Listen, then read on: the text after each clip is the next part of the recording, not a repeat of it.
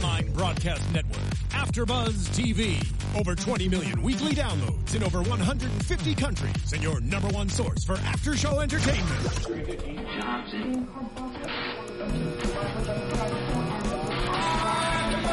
AFTERBUZZ TV, the destination for TV superfans. Producing aftershows for over 300 of your favorite TV shows. Interviewing celebrities and showrunners. And bringing you behind-the-scenes exclusives. All thanks to E! Entertainment's Maria Menounos, producer Kevin Undergaro, and internet leader Akamai. Now, let the buzz begin! Well, hello everybody. Welcome to another amazing AfterBuzz TV after show for your favorite show, Hemlock Grove. We're on Season 3, Episode 6, Pendant. I'm your host, Sean Overman, and you can find me at Sean Austin O on Twitter and Instagram. I'm joined here by my lovely co-hosts, as usual. Hello everyone, I'm Marisa Serafini. You can follow me on Twitter at SeraphiniTV. And I'm Marielou Mandl. You can find me at all social media at Marielou Mandl. Alright, and we're going to be joined later on by our very special guest, Joel De La Fuente. Oh my god, I'm so excited. He plays Dr. Johann Price on Hemlock Grove, which is our favorite, arguably our favorite character on the show. One of our favorite characters. Oh gosh, so I can't wait until he gets on the line. Please let us know when he is on. I'm sure our engineer, or whoever is producing our show, will cue us up. But until he gets on, let's go ahead and talk quickly, well, maybe not so quickly, about Olivia. Oh my gosh, this girl. Woo, this was quite an episode for her. She is losing it. Oh my gosh, she's crazy. Craziness. Okay, so it looks like Ochoa returns to her from being gone, going to the Keys, driving down there, taking his boat overnight, right? Something like that, coming back. And there's the whole... She has that pendant that he gave her, right? Chongo. And Chongo, we see her like playing with it, fiddling with it during the first part of the episode. And did she put it in the sink? It looked like she put it in the sink. She put it on a table. She put it on the table, right? And then side table. Yeah, and then Ochoa comes back, right? So she's like, hey boo, I decided to come back. I was like, I did not trust that. You know what? I didn't think so either, because that was way too quick for his return. I did it first when I was watching it, and I was just like, okay, you know what? Yeah, okay, cool. He came back, no big deal, right? Just like, she's not so unlucky, but it turns out that she's losing her mind. And she puts the pendant down where she thinks, on the table, and it's actually not there because she's not doing anything she thinks she's doing. And I had a feeling this was going to happen because I think it was 2 episodes ago, maybe it was even last episode, where she was talking to herself walking out of the Godfrey mill, Rooster Poot. I was like, what if she's like, this is the beginning of her psychosis, right? She's starting to talk to herself.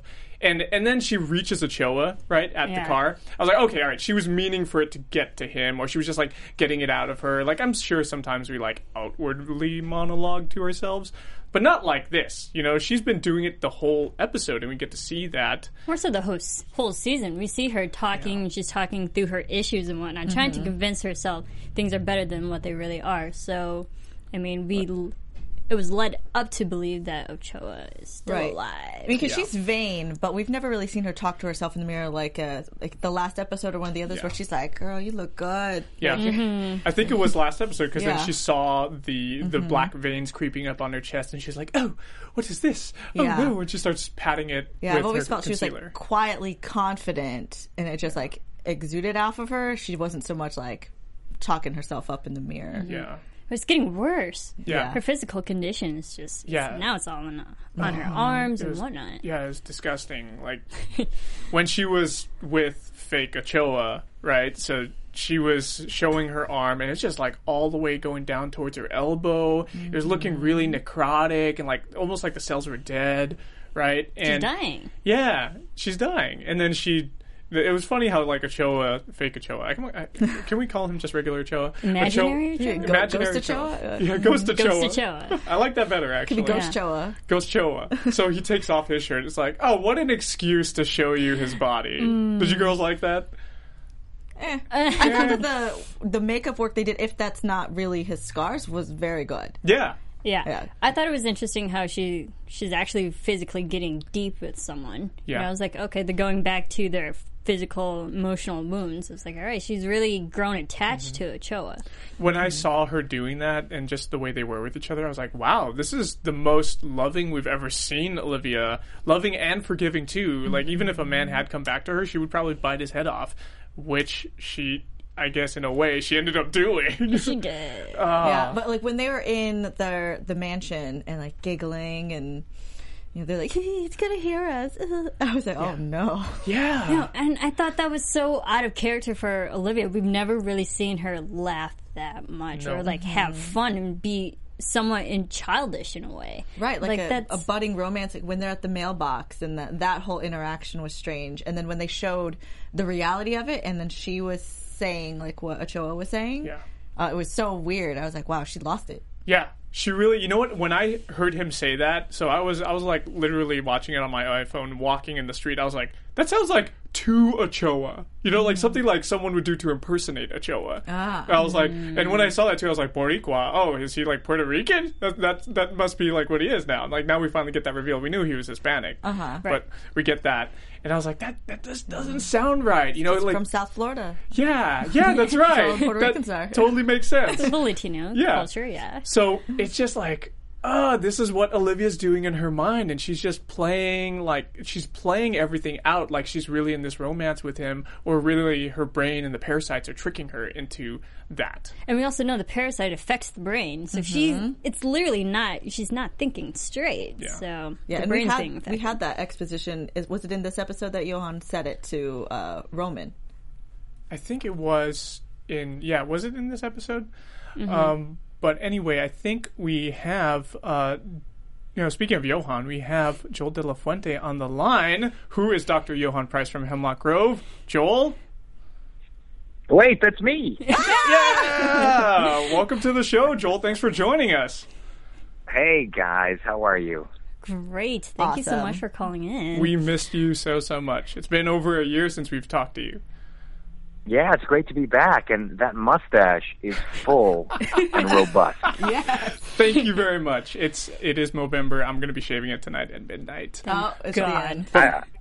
I've been monitoring that the same way you've been watching our episodes. So it's Do you coming have in an quite after show nicely. about Sean's mustache? Yeah, that merits its own AfterBuzz. Thank you. Maybe next year we'll do that. But thank you so much for joining us, and we have so much to talk about regarding Price this episode and things we've learned about him last episode. So let's go ahead and fire away some questions. You guys have some questions for Joel? Oh my goodness, Joel, hello. I haven't talked to you in 2 years, so I've missed you last season. Hi, how are you? I'm great. So your character we've seen him evolved all these seasons. He's so interesting. We're seeing so many different complicated layers to him, especially with, acting and just the storyline and the dialects that your character has to speak. Is there, do you have any certain acting techniques, or what did you do that helps you with all these different accents and languages your character had to speak? Well, it's doing accents and impersonations and things like that has always been just something that I've enjoyed to do, and I think it was sort of a happy accident. I don't know if we talked about this last year, but the wonderful actress Shauna McDonald, who played Dr. Zheleznova Bordakovskaya, the first episode in season 2, we had a scene. And Shauna speaks fluent Russian, and so she was able to translate some of her lines into Russian because her character's Russian. And at the end, she thought, "Wouldn't it be great if you answered me back in Russian?" And so she taught me a sentence just on the day to respond to her, which sort of told the story in a quick moment that I understood everything she was saying in Russian. And so I think it was fun to do, and I think the writers sort of loved that change. So they sort of started incorporating this idea that Price could speak, every language. So it became this sort of fun back and forth thing where they would write these amazing, crazy things, and I would try to do them, and then they would answer back to try to do more things, and I would try to do them. And so it became a fun sort of back and forth competition thing where they were trying to come up with things to sort of, make me forget my lines, or make me laugh, or make me do all these things. And it was just such a fun kind of collaboration. I mean, I think the way that the character was able to become a joint creation between the minds of all these different writers and everybody on set was really fun and unique. It just seems like unbelievable. You really play that you probably can answer everything that the writers throw at you, and you're able to do all these impersonations and these crazy long lines and all this biology jargon. It's really quite amazing. Oh, well, that's not, I mean, it's a lot of work. It's not like it didn't come. It didn't necessarily all come easily, but it certainly was in the spirit of. There was a spirit of play and fun in the creation of all these things that doesn't happen all the time. But I think there was sort of like a meeting of the minds as far as I just feel really fortunate and lucky to have been. To have sort of gotten the chance to work together with everybody to create who he was. And certainly everybody had all these great ideas. I mean, each writer came up with something great for their episode that sort of added to who the character was. And that would give me some ideas. And it just, it was just a real treat to come to work and to get the new scripts and to see what sort of crazy, zany things they had come up with for Price. I feel like in the writer's room, there's got to be some kind of bet going on who can come up with the best lines for Johan. Okay, well, I know that certainly for this last season, I know that you guys are up to episode 6, talking about episode 6, but it certainly felt for the first few episodes that, I mean, the gloves came off, and it was like, someone just watched Whiplash or something, because here's the drum thing and speaking in the different languages and the Greek delivery man and just I think the idea this great idea that they had to take all of the characters out of their comfort zone enabled everybody to see characters in a much different light. And by taking Price out of the normal sense of control that he had over everything was a way to really get a chance for everyone to see him from a different angle, so you could sort of get a deeper look into who he was, because he wasn't in control of who he was showing himself to be. Right. We actually had a question about the drums. Right. For the drumming scene, a couple episodes back, we see your character just going crazy on drums on all these medical pieces of equipment. Was that really you doing that? It is me. I mean, I think it may have been enhanced a little bit in post, to be honest, because it certainly sounds a lot better than I remember it sounding on the day.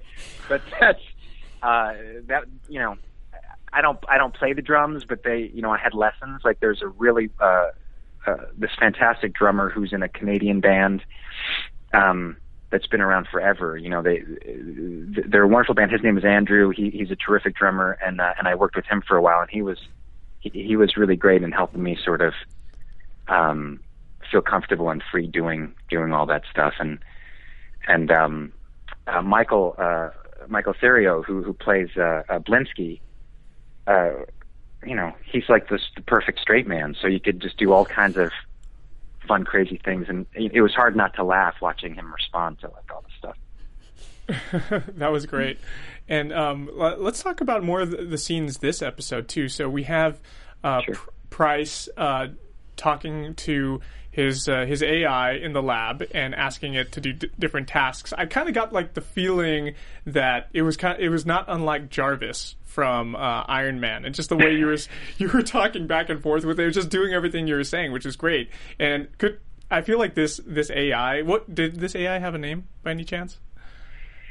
There wasn't a name in the script, but I never gave him one either. He was just sort of yet another creation of Godfrey Industries, Mm-hmm. Mm-hmm. So you do some research, and you find our Auslander. He's someone to track down. Mm-hmm. You get this guy, in is it into the tower that we bring him, or was it somewhere else? No, I go to Michigan actually to see him. There was some stuff in earlier drafts about how I mentioned how I could get to Michigan. I could fly to Bloomfield Hills and back within a day. Like I had some kind of, but they cut that out. But Price basically flies to him and sees him, in his home or where he's being treated. Yeah, that's right. So we get an interrogation going on, and Price just wants to find out everything he can about Spivak and the creatures that Spivak is making, and maybe how he's done, what kind of experiments he's doing further. So we get a couple of things out of this. We get like estuarine, and then we get sulfur-based creatures. Am I right? Yep. Yep. So what does Price see out of all that? Is he making a lot of connections? I think he's getting a lot of information. This is all new information, but he has yet to put it into any coherent order. But it's sort of the biggest breakthrough so far, and it's an interesting time because he's sort of starting to get his act together again. He's going less on the stimulants now. Yeah, well, visually, it's his hair is sort of combed. It's still long, but it's sort of combed. He's wearing his jacket again. You can sort of see him starting to get himself back together, and he's having these breakthroughs where he's actually found somebody who's interacted with him, and he ties him directly to Hemlock Grove for the first time. And then he starts hearing this information that, instead of a carbon-based life form, he's sulfur-based. He's interested in all these water-based activities.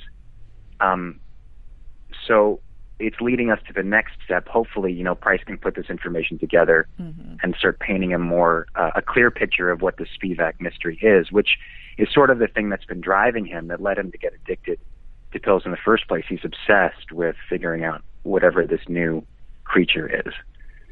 So we see Price, reaching the end of his interrogation, and that's where Auslander actually gives him the information that he was involved with the twin experiments during World War II in the concentration camps, and we know that, and we get to see it even more vividly now, that Price obviously has a soft spot for children and mistreatment of them.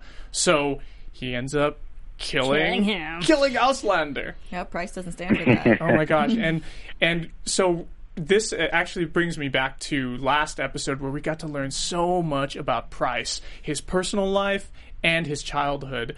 So now can you give us a really, give us more explanation behind what happened in Price's childhood, and how that made him who he is today, and also about, maybe we could talk about his personal life too, and the Techno Bang Club that he was going to. Which memes? Yes, that was a moment of inspiration for you, Sean, and it actually you made me laugh. I heard that last week, and I just thought, I've never heard it described quite like that. But that's pretty much what it is. Yeah, pretty much. So tell us a little bit about, from your perspective, tell us about Price's childhood and what happened to him and how that's made him who he is today. Well, I think you guys did a great job summarizing it last time. I got a chance to listen to the episode last week, and one of the things that I would add that I thought was interesting, having read and spent a lot of time with Chick's script as written, and something that I feel like that Chick was writing about that maybe we didn't fully capture, that I thought would be interesting, is that the way that we see the episode is that Price as a child, he's being made to do these certain tasks, and when he is incapable of doing them, or he makes a mistake, he's put inside this box. Sort of, it seems like punishment, like he's getting locked in a closet, like this special closet. And while that tells the general story, I think the way that it was written specifically in Chick's script was, originally it was, I forget the name of the scientific box or device it was called, but really the intent of the box, of this particular scientific box, was to keep you from being touched. So it sort of was denying you stimuli. And so it wasn't so much a direct, it wasn't so much like punishment, like being spanked or being removed and thrown into this thing. It really was, if you don't accomplish this, you get put in a place where you don't feel anything, where no one can touch you. Like an experiment almost. Like, there's an experiment of a scientist who experimented on his own child and didn't touch the child just to see what would happen if the child didn't experience any physical sensation. And of course, with horrific results. Mm-hmm. I think that was sort of, that it wasn't so much that the father was interested in torturing the child or punishing the child. He was really experimenting on the child, with removing this sort of stimuli from him and also putting him in the dark. So it was less punitive. It was more sort of ambiguous and weird. He was sort of like similar to the way Price experiments on others, namely the Greek delivery man that he's sort of chosen to work on, in this episode. Price's father did to him. So it brings up all these interesting things. I mean, clearly Price was affected very interestingly, severely, intensely by that experience. Profoundly. And it's interesting then that even though he rebels against it, he's doing the same things to others. Like he's practicing his experiments on unwilling participants. And it'll be interesting to see what kind of consequences he suffers compared to any consequences that his father suffered. Mm-hmm. Wow. Yeah, that's good foreshadowing, because we do see that, like, the entire show, he's always experimenting on other people. So in the one snippet, from last episode, he's experimented on, now, like, looking at it as experiment, which I hadn't even thought of it that way, but that's totally makes sense.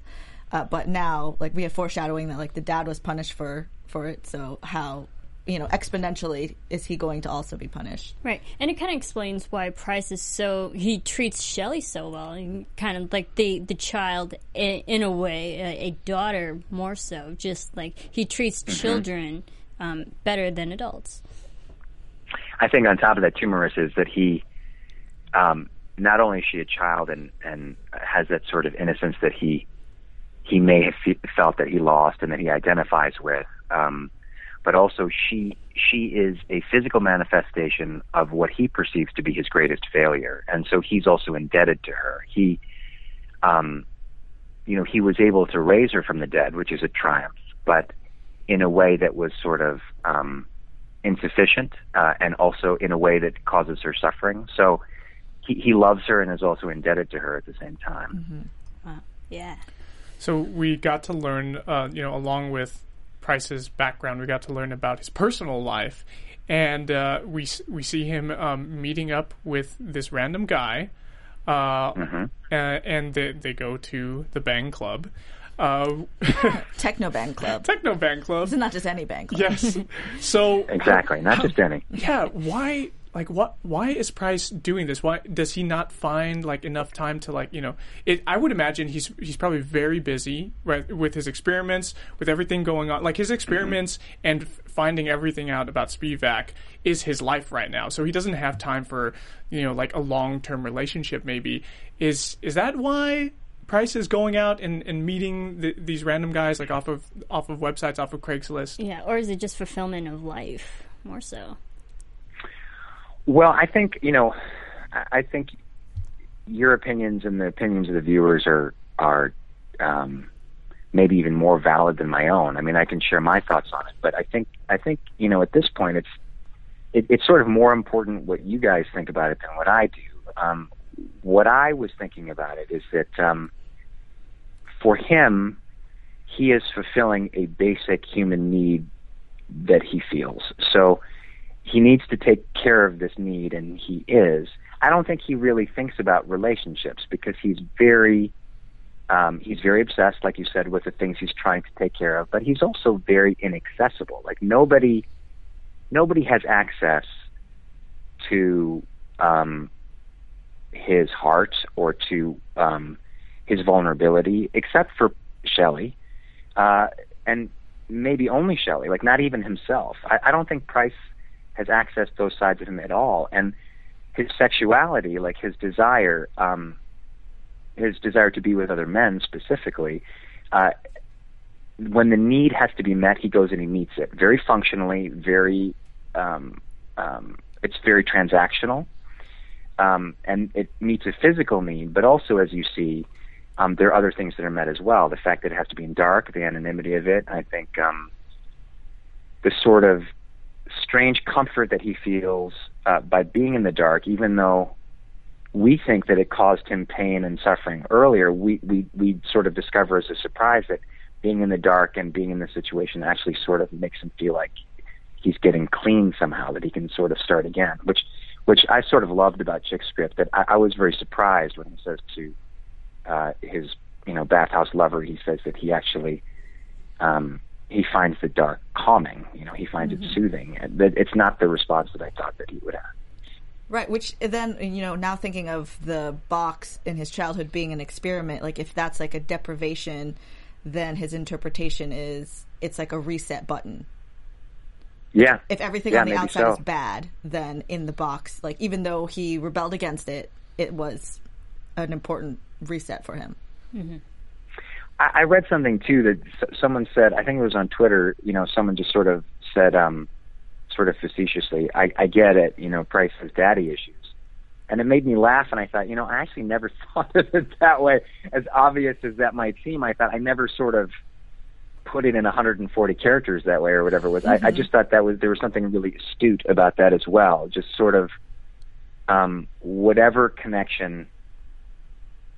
physical or emotional connection he's finding in these dark rooms in this situation, it's also inextricably, inevitably linked to his father as well, and how he was not being touched by the people that he loved. And his mother is completely absent. We don't see his mother at all. So we sort of assume that he was relying very heavily upon his father for a lot of things, like a lot of guidance and emotional support, which, he didn't seem to be getting. So. Which is like a through line with most of our characters is some kind of struggle with the generation prior. Yes, mm-hmm. Yes, for sure. And do you think because the lack of Price's mother in that character's life is also a reason why he's always dripping with disdain every time he talks to Olivia? The fact that she's such a detestable woman and a mother to her own children as well? I never thought of it as something attached to his mother. I think Olivia has earned his whatever anger and disdain he may have. I think she's earned it very specifically, over the years. I think he spent a long time cleaning up, so to speak, after her. Taking care of a lot of unsavory tasks that she's left him with, namely sort of disposing of bodies, for a long time until they were able to figure out this way to feed her. Mm-hmm. And of course, she's very unpredictable, and her needs and what she demands can be unexpected and extreme. So I think his love-hate relationship with her is very earned by what's happened between them. You mentioned, I want to talk about Olivia a little bit more in a minute, but you mentioned the bathhouse. So is that what the Techno Band Club actually is? I did notice. Yeah, it's a bathhouse. Oh, it's a bathhouse. Yeah. Okay, so tell us about like the behind-the-scenes stuff, like how everything is set up. Is that a set, or is it an actual location that you guys shot at, and how was doing that scene? It was a set, and it was based on bathhouses that it was researched by the writers and by the director. They went to a very specific location, and the ownership very generously allowed them in and to sort of see how it worked and everything. And then I think you guys mentioned last week all the jargon, all the abbreviations and stuff, and there's a whole language, of all of these different. There's just a whole language of what happens between people, like whatever physical transactions, and people are very clear with one another about what they want to do and what they want to receive, and all of that stuff was pretty carefully researched, and so they built that set. It was on the Hemlock Grove stage, so we weren't going on location or anything like that. And when Chick had the idea, he actually met with me. He met with me a few weeks in advance. It was so soon that there wasn't really a written script yet. There was just an outline, and so I didn't know why we were meeting, and he gave me the script, the outline, and said, I would appreciate it if you looked at this. And I said, sure. And he said, okay. We were at lunch, and we kind of looked at each other, and I said, oh, you mean now? And he said, yeah. And it was, like a 30-page single-spaced outline. And so he left, and he went to go make phone calls and stuff while I sat at the table, and I read the script. And soon I realized, it was a really lovely show of respect to me. I felt like he was sort of letting me know what was coming, and to see like what my response was and what my thoughts were about it. And it was actually, as written and as shot, it was a little more explicit than what's present, in the final, result. Like, there were more sort of explicit interactions between, Price and his lover in the bathhouse. So, I found that sort of terrifying, as an actor, and I sort of knew reading it, and just sort of a very loving way in which it was rendered. I thought, I think Chick thought about it a lot. I think he was inspired by that, and the fact that it made me nervous and it felt truthful to some intent that Chick had about the character, it made me know right away that it was something that I needed to do. And and so, so we had some time before that happened, and everyone was terrific. The guy that I played opposite was fantastic to work with, and the process was just really, ultimately, like, really gratifying. It was surprising for me, but I'm really glad to have had that experience. Mm-hmm. Wow, that's great. Thank you so much for sharing that with us. That's amazing behind the scenes stuff, and it is like with Chick showing you, the outline ahead of time. It is amazingly respectful, and he didn't just like surprise you like, oh hey, today we're doing this. It's just it's really nice. The writers, led by Chick, of course, but it really did feel like, because we all knew going into the season that it was the last season, and so.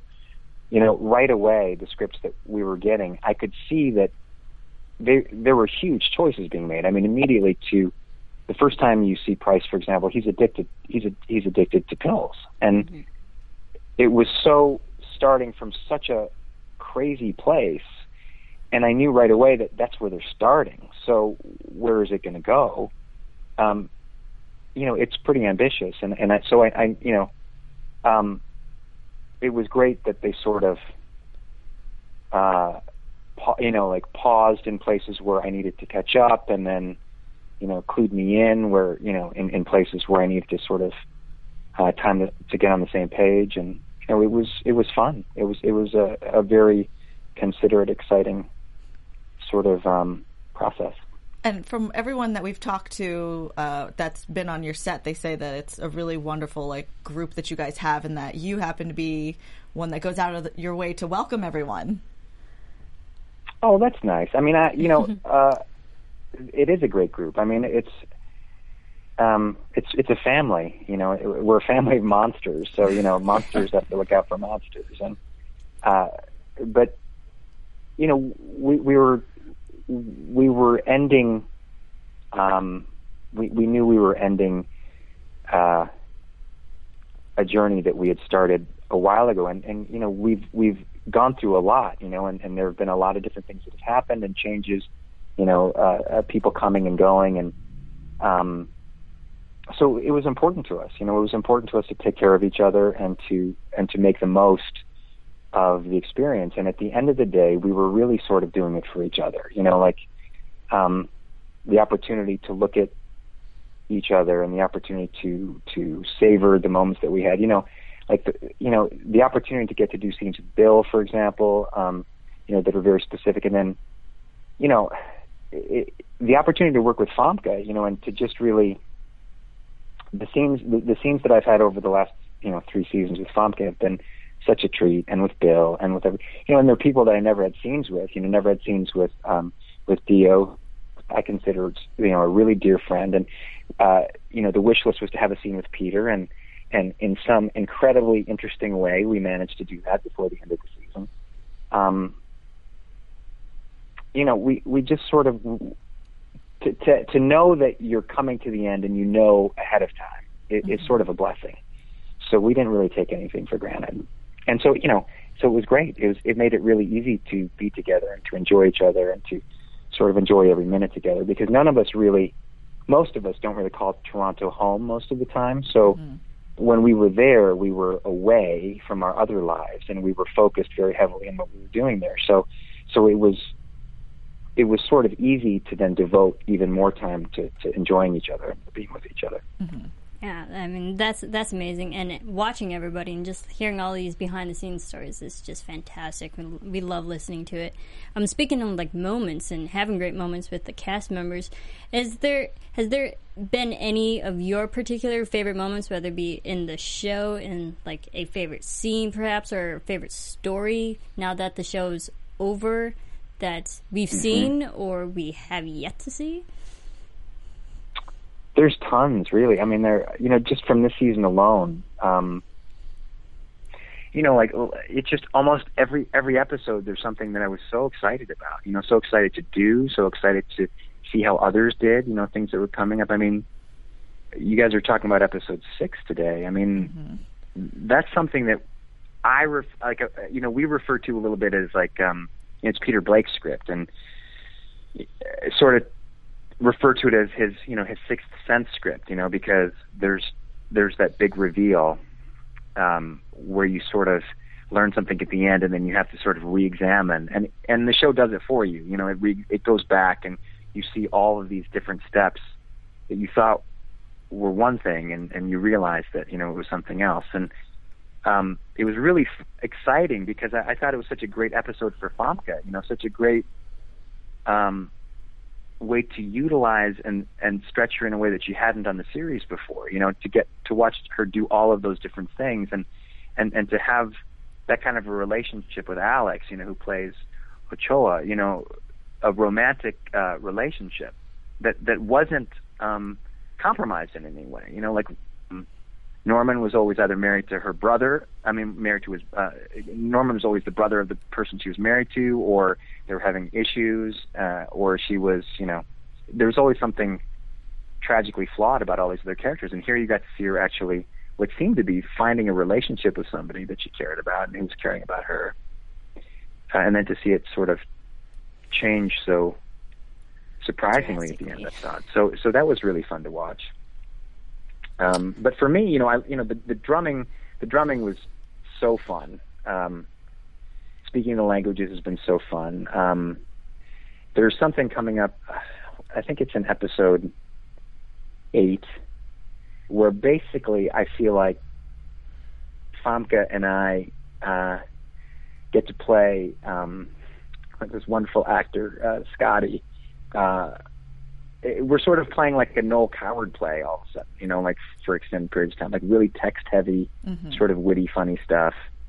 It's just unlike any other thing, sort of mistaken or cross identity kind of stuff, which will be sort of hopefully a fun thing for people to see. And then, the end is the end. The end of Price's story, within this story is sort of I think a really wonderful conclusion to where they've sort of been leading him this whole time, like his sort of, because he sort of lost his way a little bit to begin this year, and how he, tries to find his way back. And I think, I think he's able to find a certain redemption before he sort of has to answer to his actions, the actions of his past.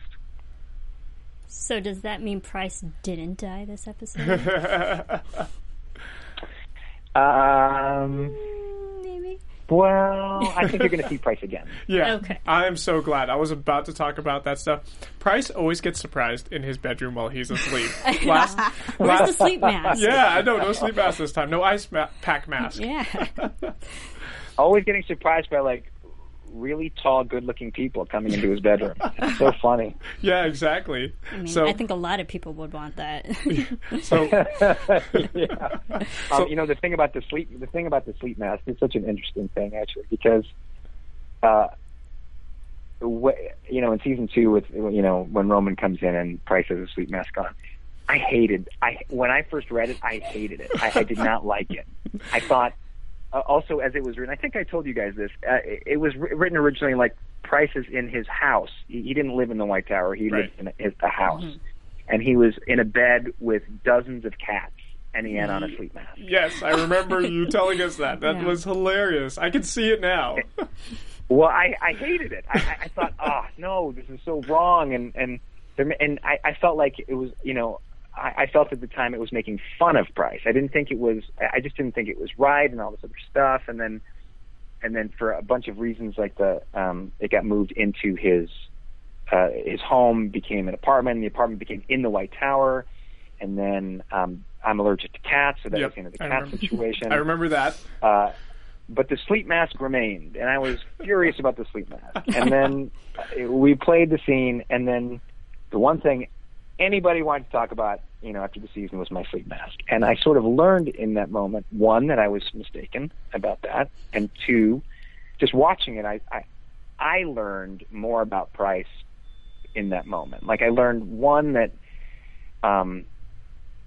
it's okay that there are funny things about him, and that's something that I tried to embrace more as we went along, sort of the humor of his character, but also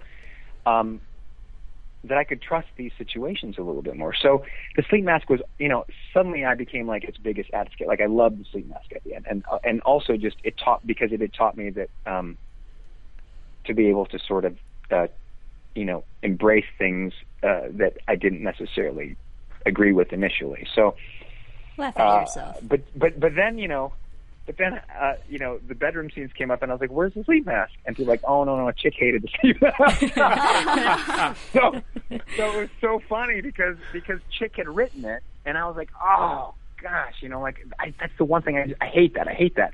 So then I do it, and I'm like, "Oh, okay, I gave it to you, Chick. I've learned, and okay, I got it." And Chick was like, "No, I watched it and I hated it. That's enough of the sleep mask." So we sort of like switched places.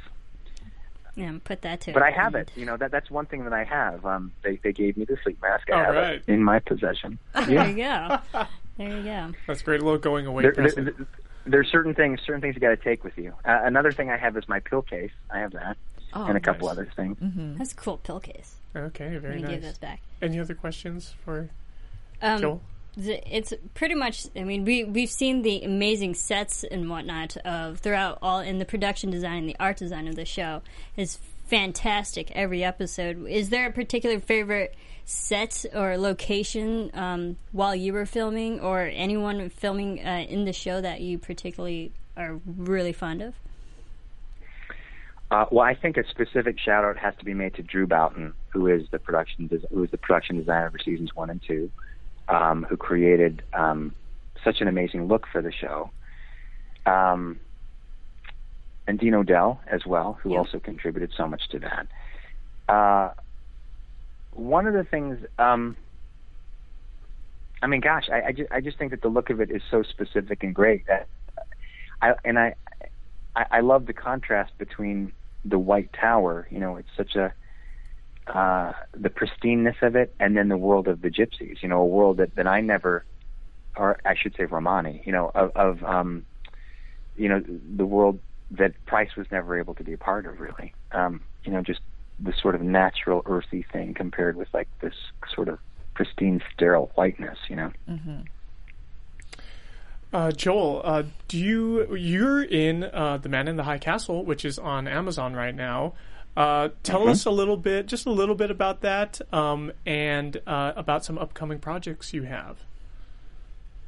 Sure. Well, The Man in the High Castle just dropped on the 20th of November on Amazon, so you can see the whole thing on Amazon Prime. It's an alternate reality based on a Philip K. Dick novel. It takes place in 1962 in a reimagined world where the Axis powers won World War II. So the Nazis and the Japanese now control what used to be the United States. And the East Coast and basically the Midwest are the greater Nazi Reich. And there's sort of a no man's land in the Colorado Rocky Mountain area. And then the West Coast is all the Japanese Pacific states. And it's a really and the interesting thing too is that the war ended, and it's 17 years after the end of the war. So so this new world order has sort of had time, like a generation to sort of, people have been living under this new order for a while. And you find yourself in this world. And within that, there is a resistance movement, that's looking to sort of change that order. But it's really an amazingly realized world. I mean, the world is very painstakingly, and it's Drew Boughton again, who's the production designer, actually. So he's helped to create a really fully realized world that is based on things we know, but with things have gone a different way. Things are sort of there's things that we recognize visually that are being used in unexpected, new, unforeseen ways. And I play the head of the Japanese secret police, so I'm sort of responsible for keeping order on the west coast of the United States, the former United States. And some people would say that I'm a little bit mean-spirited, but I disagree. But I think you'll have to tell me. You'll have to tell me what you think if you get a chance to watch it. But I really recommend it. I think it's there's a lot of resonances with what's going on in our world today, and I think it's I think it's a really interesting piece. Yeah, that show sounds fantastic. Yeah, and I'm so glad that just like with Dr. Price in Hemlock Grove, you're going to be playing a big role in it.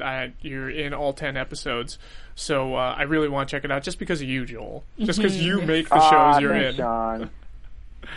Hey, I haven't said hi to Marielou yet, by the way. Hey, Marielou. I don't think we've ever talked to each other No, before. this is our first time. I was very excited. You are my favorite character on the show. Or Johannes. Oh, I really appreciate it. Thank you. And I also have to say, too, I think there is a distinctly Filipino vibe to this particular episode of AfterBuzz. Am I right or am I right? Yeah, you're very right. Absolutely right.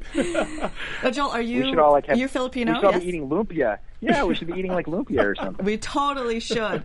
I did have a quick question before we go. Then, because of you being like an Asian actor, I love in this show that it's never like you're not an Asian character. You're a character that happens to be Asian. And I'm always really sensitive to that when I watch things. Like I just watched The Martian, and when I read the book, there's definitely characters that I was like, oh, that's totally an Asian person, but it's not in the movie. So I appreciate that kind of casting. But when they cast it, was it were they looking for diversity, or was it you just rocked it and nobody else could play this character? Obviously.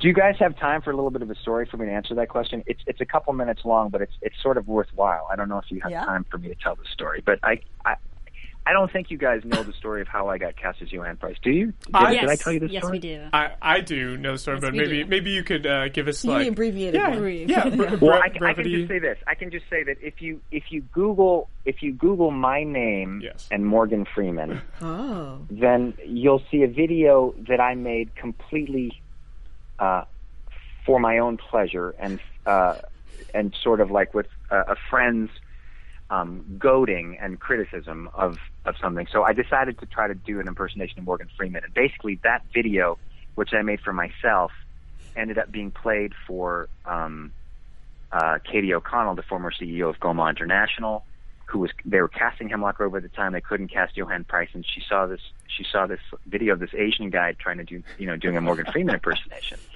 And so she thought it was so crazy. So basically she got me scenes for Price, and that's basically what got me cast in this part. I mean, just it sort of introduced me. It got me seen and my audition tape scene, and along with my Morgan Freeman impersonation, and that sort of. And because of that, it sort of it got me into Hemlock Grove and to play this great part, and sort of changed a lot of things for me. That's great. I feel like I maybe have heard that story before, but I'm happy to hear it from you. Great. Well, I'm always happy to tell it. It's amazing. By the way, we also have a Pinay in the engineer booth as well. That's our associate producer, Alexis Torres. So we have just the whole production team, and the hosts are over here at AfterBuzz. And completely planned. And our guest is Filipino as well, so that's amazing. Pinoy power. Where's the Olympia? We're just taking over the world. Come on. And you know what, Joel, it's such a pleasure to see a Filipino as well, doing great great television shows, like great acting roles as well. So it's like it's I really feel very, very prideful. So thank you so much for being that, Joel. Oh gosh, it goes both ways. I mean, I'm so I watched the show. I really appreciate it. I think you guys are all doing a great job. And again, it's like it has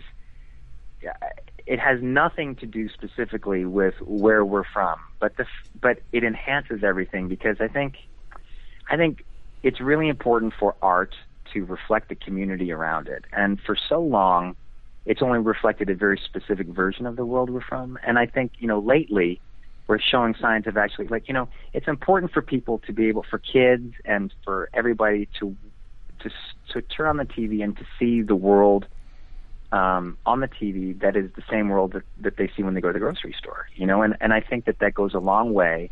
I think it's really important, and I think it expands our idea of who we are and what we can be. So first and foremost, I think you have to follow your dreams and be the best, whatever it is that you want to be, whether it's you writing your book or you guys doing the show or me trying to play certain parts or whatever. Like, it's important for us to aspire to be our very best regardless of anything. But something else that we bring to the table, like, whatever our heritage is, that enriches our work in ways that, we have no idea how it might enrich others. And I think it's important that we get out into the world to do that. Yeah, absolutely. Because then, me as a little kid, if I would have seen, certain kind of faces on the screen, it would have influenced maybe a different direction. But I think I was specifically influenced into getting into entertainment because I did not see it reflecting back. Right. Absolutely. Yeah, so keep rocking it. I love it. Yes. Well, Joel, thank you so much for joining us here, and we really, really appreciate you taking the time to talk with us on our podcast at AfterBuzz TV, and we look forward to seeing you in more shows, and of course you're in Man in the High Castle on Amazon, and we're gonna miss you and miss Hemlock Grove so much, but we hope to talk to you more again in the future. Until then, where can everybody, all of our fans and followers, find you at? You can find me on Twitter and Instagram at Joel De La Fuente, and on Facebook at the Joel De La Fuente. Right. Yes, and I love that you're so active with your social media and responding to questions and the rumor mill of the soap opera about Johan Price on Facebook. I was like, yes, let's have that. Yeah. Well, I think if you're going to take the time to comment, it's I should try to take the time to answer. I mean, I don't think I can get to everybody all the time, but I do my best. No, and people see it, and I think that's fantastic. And I just gotta say, Joel, it's been an honor talking to you every season, and your character and you yourself, you're amazing to watch and amazing to talk to, and it's been a real pleasure. Thank you so much, and I hope you guys enjoy the rest of the season. It gets awfully crazy, and I'm looking forward to hearing how you guys respond to it. Oh yeah, we sure will let you know. Of course, you'll see the podcast, and then we'll be tweeting at you furiously to let you know. Excellent. Okay, thanks so much, Joel. Thank you. All right, take care, you guys. Bye. Bye. Okay. All right. Awesome. Is that right? He's amazing. Yeah, good evening. Oh man, I love talking to him every time. Thanks to Joel for joining us on the podcast. We have 10 minutes to wrap up the rest of the show. We have so much to talk about still. Let's go ahead, Destiny, I know she plays an important role in the show. Maybe we can get to her, or in this episode, we can get to her at the end. But let's skip over to Roman and Annie and Olivia and what's going on with them first. We skipped over Annie and Olivia last time. So let me open it up to you, Marisa. So we saw in episode 5 a really endearing scene and more really heartfelt scene between Annie and Olivia, just connecting as mother and daughter, a relationship that we never really have seen on the show. And it was just nice to see them actually come from a human connection, be like, I'm really trying to be families. I hope we can get over our past, but maybe we could have a future together. And I thought that was really sweet, but compared to such a dark story that's happening in that family, especially with Roman now. And what do we think of Roman and Annie still? Oh my gosh, this is so crazy. So last episode, he still didn't know that Annie was a sister. He visits her in today's episode, and he comes in with flowers. Of course, he's Godfrey. He can do whatever he wants, right? Just brings in tons of roses, probably a couple dozen. And he's like, dude, I will do whatever you want. I will say 10 Hail Marys for that guard that I killed, right? And it's just like... Not enough. And come on, man. Like, but then Olivia walks in at the perfect moment in her stupor of her, like, parasite-driven brain, and she just... You saw that shot, too. Yeah. She's seeing it. Oh, my gosh. So, right then, he's like, wait, you two know each other? And then Olivia's like, wait, you two know each other? What the heck is going on here? So, yeah, Annie was really... She was just, like, cowering in shame on the seat, right? She's like, yeah, you're right. Oh, I shouldn't have given Olivia Guilty. my address, or Roman, and now... Oh, gosh.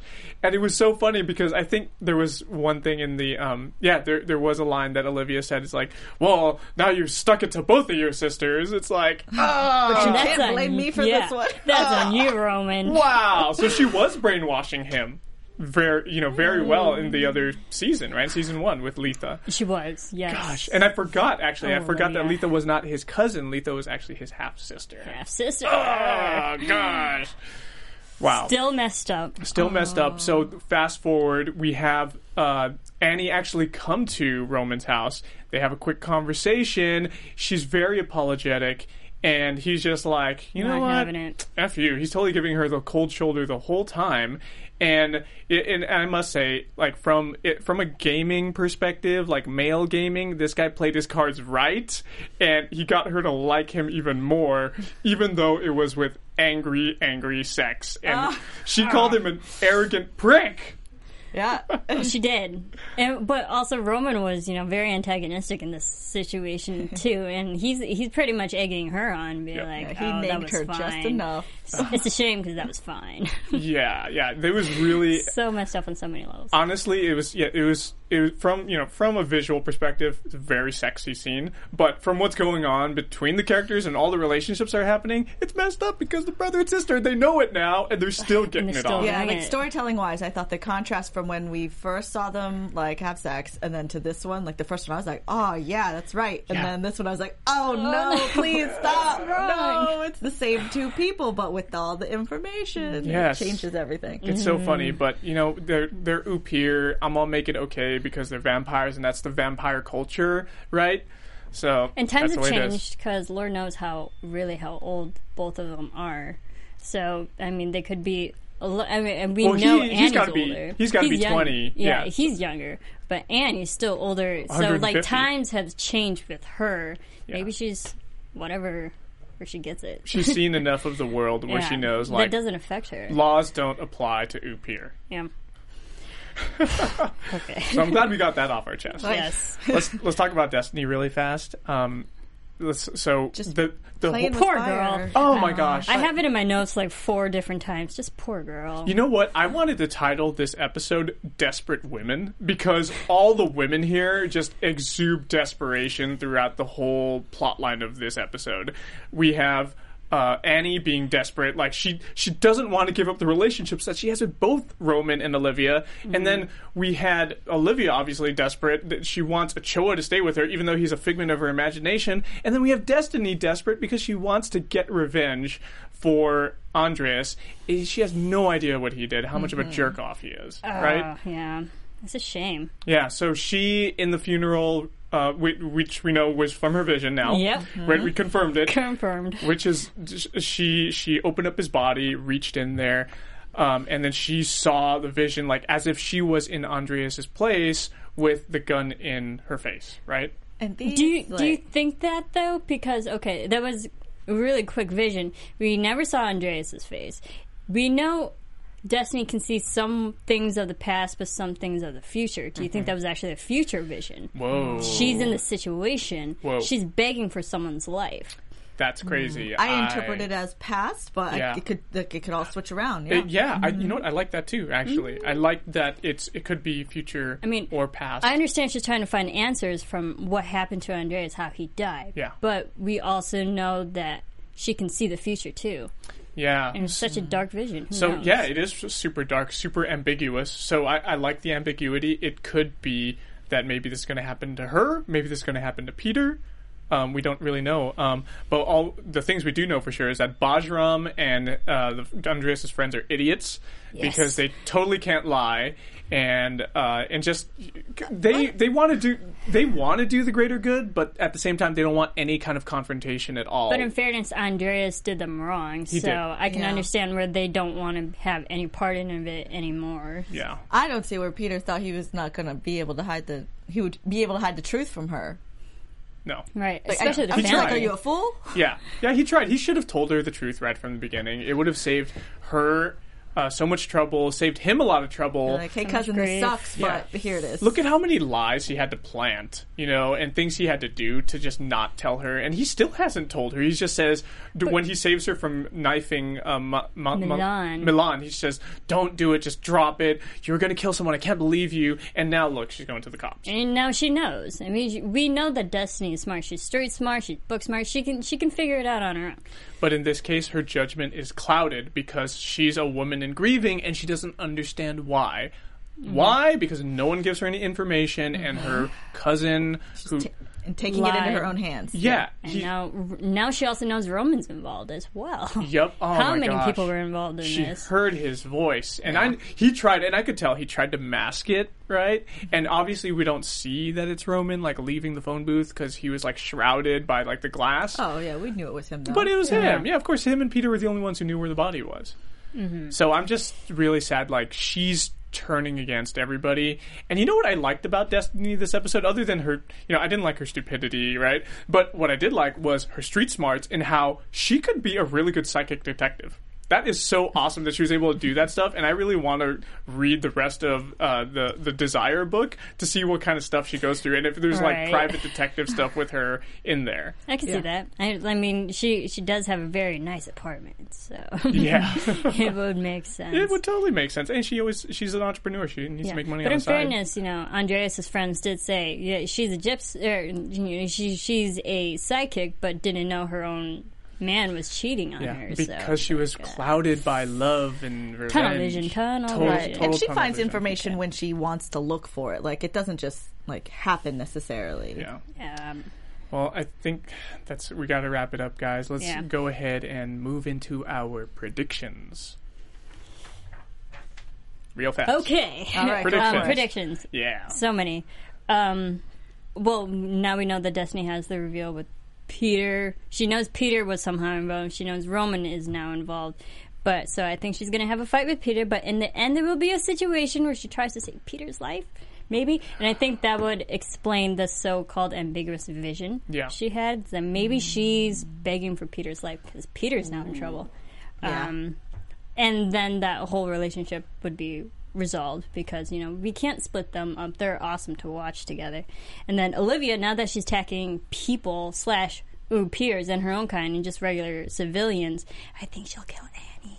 Ooh. I think she'll kill her own kind. Yeah. No. And then maybe Roman will kill Olivia in return as revenge for killing Annie. Okay. And then also, I don't think Price is dead. Build a new body for Olivia.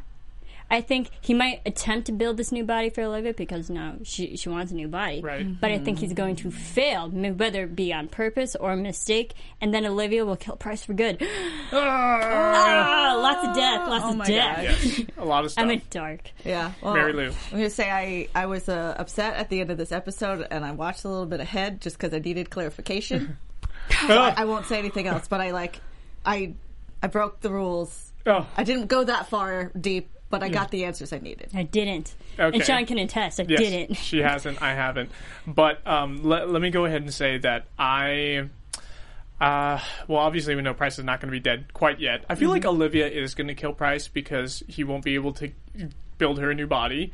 She's going to be very disappointed, but it's not going to happen until the very last episode. I don't think it's going to happen in episode 9 or before that. What if he puts her in the Greek delivery guy?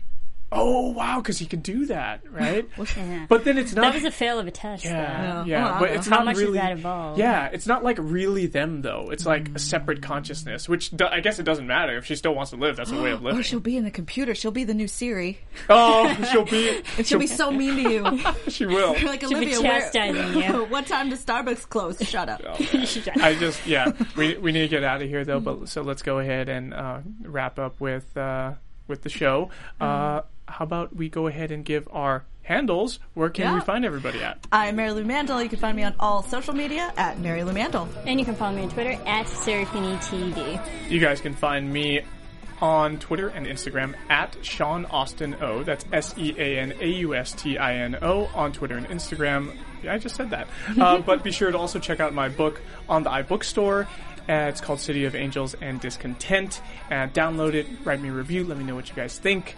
And thank you, Joel. Yeah, and thanks so much to Joel De La Fuente for joining us. And thanks to our associate producer in the booth, Alexis Torres, for putting up with us and running a long show.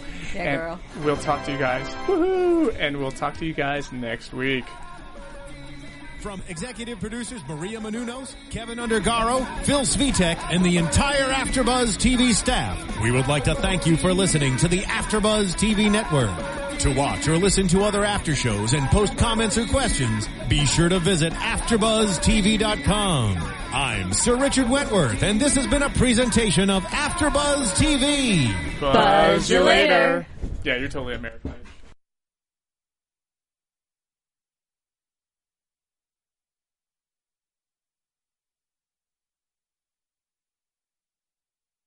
The views expressed herein are those of the host only. The views expressed herein are those of the host only and do not necessarily reflect the views of AfterBuzz TV or its owners or principals.